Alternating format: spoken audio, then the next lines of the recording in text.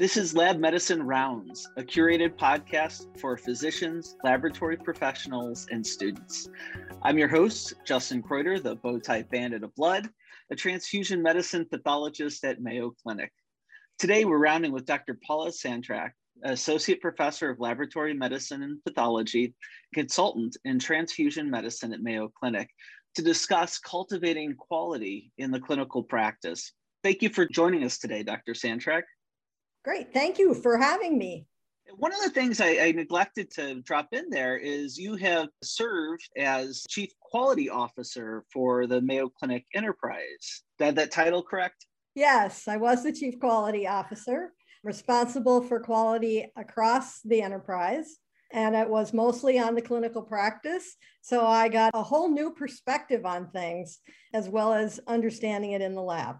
That's brilliant. So just for our listeners out there, pay extra attention to this one. I think Dr. Santrak obviously has a lot of expertise in hospital quality, but also as a pathologist brings a lot from the laboratory side to the table. So maybe can we get started with, most people appreciate that quality is important. However, what's this emphasis on? Why is it really important for leaders in our practice to really understand quality for clinical practice?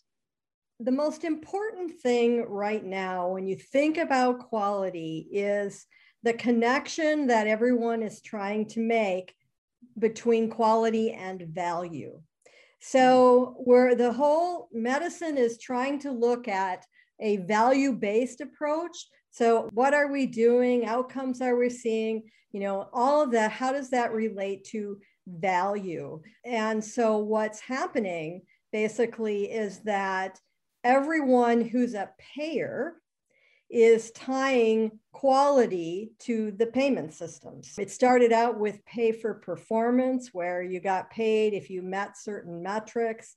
I think eventually we're going to get to paying for outcomes. So if you think about quality measures, there are really three kinds. There's the structural measures, like you have an ICU to treat pediatric cardiac surgery patients. That's a structural measure. We know good places have those kinds of services. And so structures are either kind of a yes or no. So you have to assess your facility. Do we have all the right kind of structures we need to support the practice? Then the second type is a process measure. And that's usually how a patient flows through the system and are certain process metrics met. Like if a patient presents with infection, how fast do they get a lactate to determine whether or not they have sepsis, and how long before they get the appropriate antibiotic? And you can measure basically the times on all of those. But what really people want to look at in the long run are the outcomes. So what is the outcome? So is this particular care pathway produce an excellent outcome for patients or not? What are the things that go into it? So I always think about structure, process, and outcome. And I think one of the things for the laboratory to consider is that, again, a lot of these measures have laboratory information embedded in them. And so you have to know what the metrics are that are important for reimbursement or reporting or whatever. You have to know what the laboratory components are. So if I go back to the sepsis example, right now there's a very complicated metric that hospitals have to report on how well they do with sepsis. One of the key indicators is, did they get a lactate within an hour of admission? And so people have to say, okay, if we don't have a way to do that, how do we? So we have point of care lactate.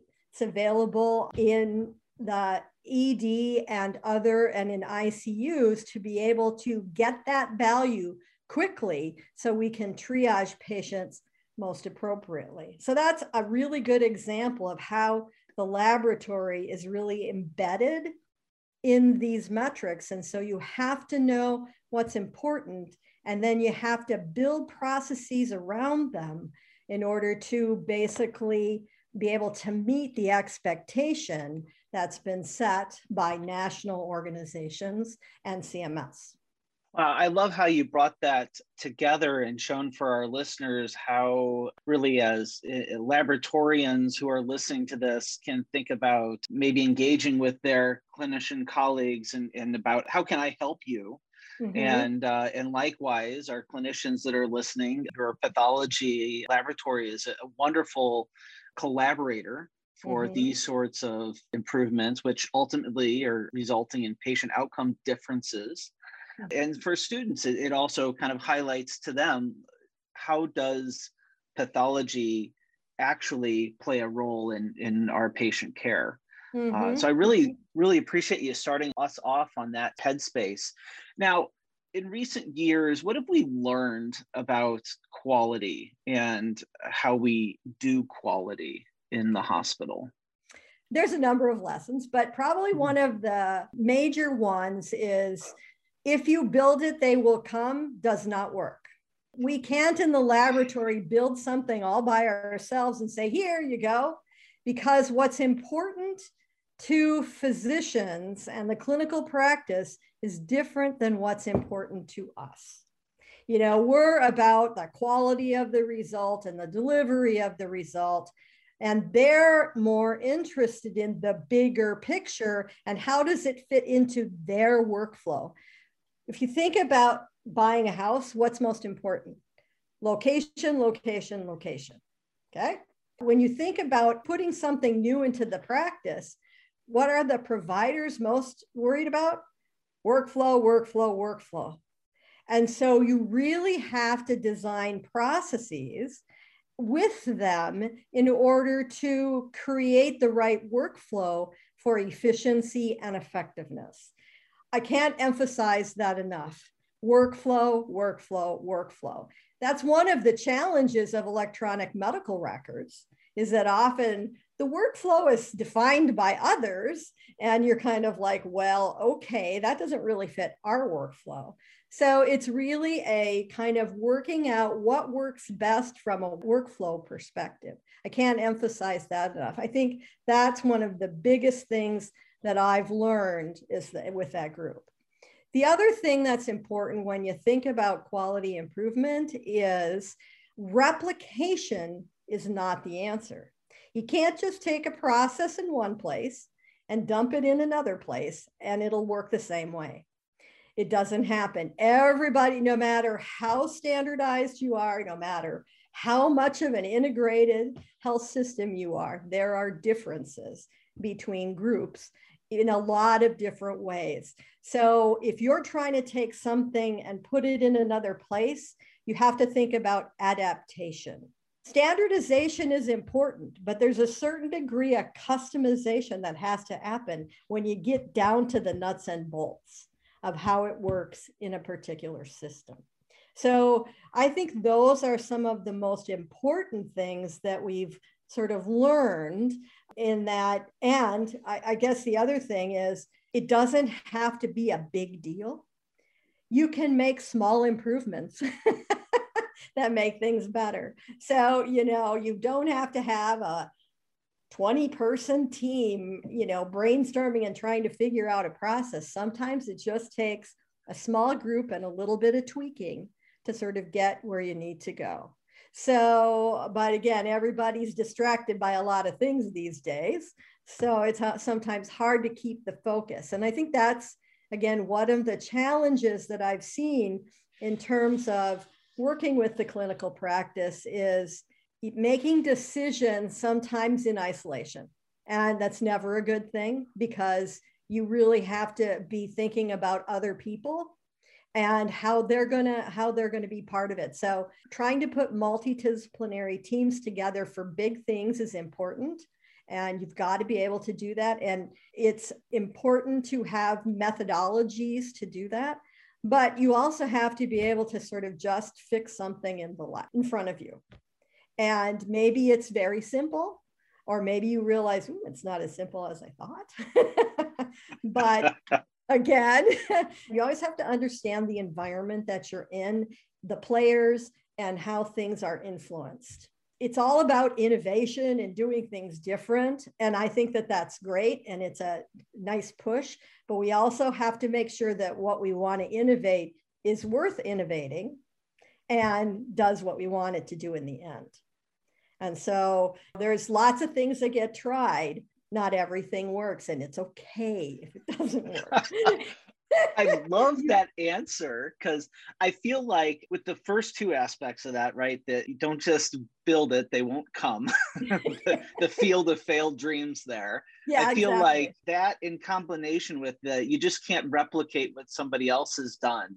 Both of those, what I'm hearing is this message of communication and the importance of interspecialty, interprofessional communication. And then the third one, thank God, Pearl, that you shared, really kind of takes a lot of the pressure out of, I don't have to do the biggest, most innovative thing in the world. Sometimes small steps are a fantastic way to get started down this pathway. So on those first two, though, initial points that kind of talked about communication, can we dive down that a little bit? And so how do we actually implement this in clinical practice for success, for sustainability? You talked about, putting together an interdisciplinary team. What's the secret sauce for putting that together? Well, I think, again, it depends on the organization and how big the organization is. So if I think about at Mayo, we have multiple levels. So we have enterprise-related projects where our team looking at fixing something or making something better is got Arizona, Florida, the health system in Rochester in it. And there's more negotiation that goes on when you're at that kind of level, but sometimes that's what you need to do. We have antibiotic stewardship program is really an enterprise-wide. So there are a number of enterprise-wide groups, and you want to have those, and you want to have some of the experts sitting on those so they know what's coming down the pike. Somebody, say an infectious disease, knows there's a new antibiotic coming out and it's for this kind of thing. How are we going to implement that in our practice? So it's making sure that you have enough expertise, but you also have enough process views in order to sort of understand what you need to do. Then there are things that happen at a site level. Right now, we're looking at purchased tissues.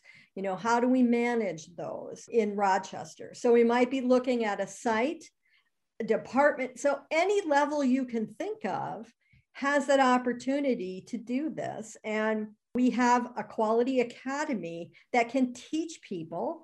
So we have a bronze, silver, and gold curriculum that teaches people how to make improvements, how to do quality improvement. And they get, certification at those levels. And those are motivators for people. Just the other day, I was talking to someone, yes, we have a project, and this would make me a gold. And they were all excited. So, it's important to give recognition to the people who do the work and who make progress. We also have had a quality conference where people can come, they can put up posters, they give talks. So again, people can talk and mingle and learn from each other about what things worked and what didn't. And so I think it's always important to have that culture of sort of open discussion of things. And you know what? Failure happens. It's okay. There's probably a reason for it, and you learn from it. You can go down a path. I'm currently looking at something and we're going in this direction, but I can already get the sense that I bet this isn't going to work, basically because the group I want to work with is not going to be able to do it.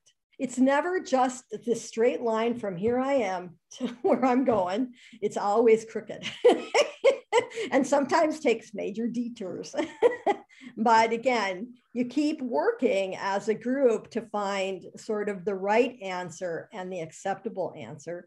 And you've always got to talk to the people who are going to be actually doing the process, because they're the ones who are going to live with the efficiency or inefficiency that you've built into it.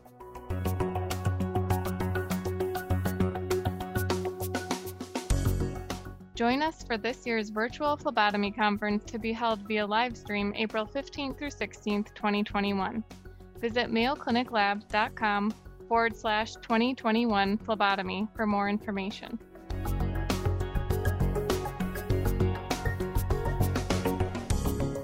Something that you said there, I wanted to just dive into a little further. You brought up the idea of failure is okay, which I think is such an important concept to embrace, especially to get to that open discussion point in your community, in your environment. And I'm curious about, you talk about recognition for these project successes. How do we do that when maybe the project is a failure, but still keep that motivation high in our community, make sure it's normalized, as sometimes it doesn't work out, but not that it's something that we don't talk about anymore? Yeah. Well, so with any project, there's some piece of it that probably went right. So again, focus on the positives, not on the negatives. And then kind of as a debrief, all right, so what did the negatives teach us?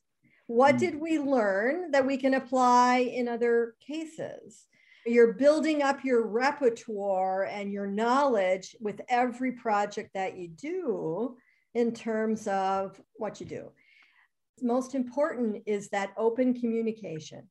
We all learn from each other, and we should continue to do so in terms of learning from the successes and the less than successful projects. And some projects are really exciting and some projects are really boring. You get the whole spectrum. And so again, you've got to really, focus on what it is you're trying to accomplish. How does the laboratory fit in? The lab is often forgotten. One time I was at a meeting with a bunch of leaders, and they were talking about opening up a new clinical space. And one of the leaders said, "Oh, we don't have to worry about the lab. It's a utility. It's like a utility." And I did a face slap, sort of silently, and went, not really. And I think, again, you have to get out there. You have to sort of really show how what you do has an influence on workflow. People want to talk about outcomes and all this stuff, but how does the lab facilitate the right kind of care for the patient? It's critical in terms of what we do. And you have to know the metrics in order to understand what it is you have to provide. I love that message. Another aspect that I'm curious about, I just want to make sure to cover this issue of sustainability.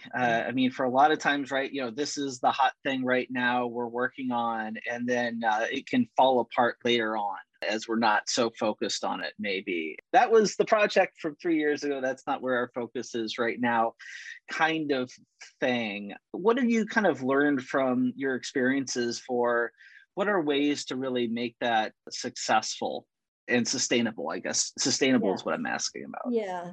So I think sustainability is really, the key to that is hardwiring, which is not easy to do. Everybody wants to hardwire it, but it's making the right thing to do, the easy thing to do, or the only thing to do. And although those are great concepts, they can be hard. You have to look at interventions in terms of their strength. There's weak interventions. So if you've got something and you're going to say, okay, now the way to fix this is you're going to have to double check the identification on that specimen. That's a pretty weak intervention because you don't have any way to necessarily prove that you did it. But you could introduce barcode, which would be, again, a little bit more hardwiring. So it's a matter of how hardwired can you get? And sometimes you can get pretty far and sometimes you can't. And so you have to understand just how far you can go with hardwiring without interfering with the individualized care of the patient. So, again, there's lots of standardization that's happening as part of an electronic medical record, but there always has to be ways to sort of deal with other kinds of situations. So what I find right now is that our medical record is constantly changing. And so we find that we need a new kind of note or we need a new kind of this, and it gets implemented. And so it's, again, all of this is an evolution. Nothing happens sort of in a silo. It can't anymore. We're way too connected technologically in order for that to be that way. This is wonderful. I think you've been dropping pearls for us this whole podcast about the connections, this communication. And, I'm also hearing a lot of situational awareness coming through in what you're talking about with us today.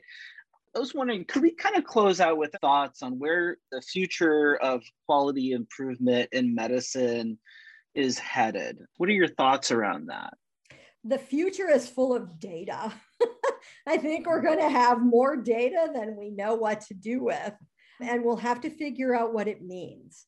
And so there's lots of, building registries to be able to understand kind of how things work for patients. There's just a lot of data and data mining that is kind of starting or is ongoing. I think we're just going to learn a lot as this happens. So data. And the thing is, how do you make sense of the data? How do we analyze it in a way that is meaningful to us? I currently just got a data dump of all of these cases around a certain technology, because I'm trying to figure out how people are using it. And that's going to take me a while. Because I'm not very adept at anything sort of beyond Excel. So, but I think, again, one of the recommendations is get knowledgeable about how to data mine and do data analysis. One of the biggest jobs now these days is a data scientist. How do you make sense out of what the data is? The other big thing that's coming is artificial intelligence, or as Mayo calls it, augmented human intelligence. How are we going to use the data to do artificial sort of intelligence? And that is something like, how likely is this patient to die in the next 6 months? And what should we do about that?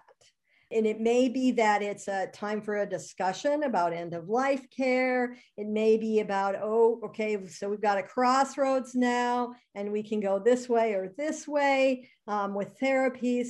So I think, how does all the data and knowledge about patients' previous outcomes help to try to define the path forward for the particular patient that's sitting in front of you? I think that's the future. That's where I know a lot of people want to go. It's not going to be easy, but I think it's important, because we can only do so much with our human brains. We need those artificial brains to sort of be able to kind of master the data and tell us what's meaningful in there.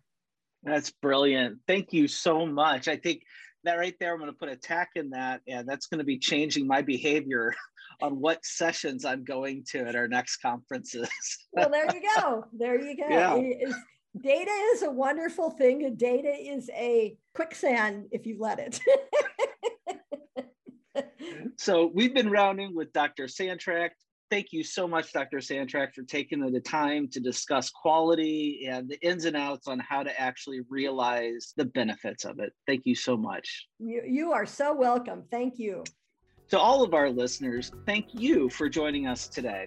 We invite you to share your thoughts and suggestions by email at mcleducation@mayo.edu.